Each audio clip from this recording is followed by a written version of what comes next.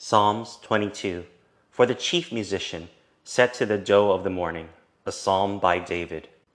My God, why have you forsaken me? Why are you so far away from helping me and from the words of my groaning? My God, I cry in the daytime, but you don't answer, in the night season, and am not silent. But you are holy, you who inhabit the praises of Israel. Our fathers trusted in you. They trusted, and you delivered them. They cried to you and were delivered. They trusted in you and were not disappointed. But I am a worm and no man, a reproach of men and despised by the people. All those who see me mock me. They insult me with their lips. They shake their heads, saying, He trusts in Yahweh. Let him deliver him. Let him rescue him, since he delights in him. But you brought me out of the womb. You made me trust while at my mother's breast. I was thrown on you from my mother's womb. You are my God since my mother bore me. Don't be far from me, for trouble is near, for there is no one to help. Many bulls have surrounded me. Strong bulls of Bashan have encircled me. They open their mouths wide against me, lions tearing prey and warring. I am poured out like water. All my bones are out of joint. My heart is like wax. It is melted within me. My strength is dried up like a potsherd. My tongue sticks to the roof of my mouth. You have brought me into the dust of death.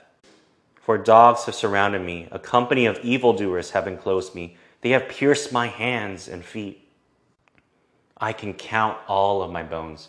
They look and stare at me. They divide my garments among them. They cast lots for my clothing. But don't be far off, Yahweh.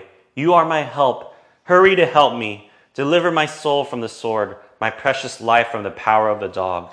Save me from the lion's mouth. Yes, from the horns of the wild oxen. You have answered me. I will declare your name to my brothers among the assembly. I will praise you. You who fear Yahweh, praise him. All you descendants of Jacob, glorify him. Stand in awe of him, all you descendants of Israel.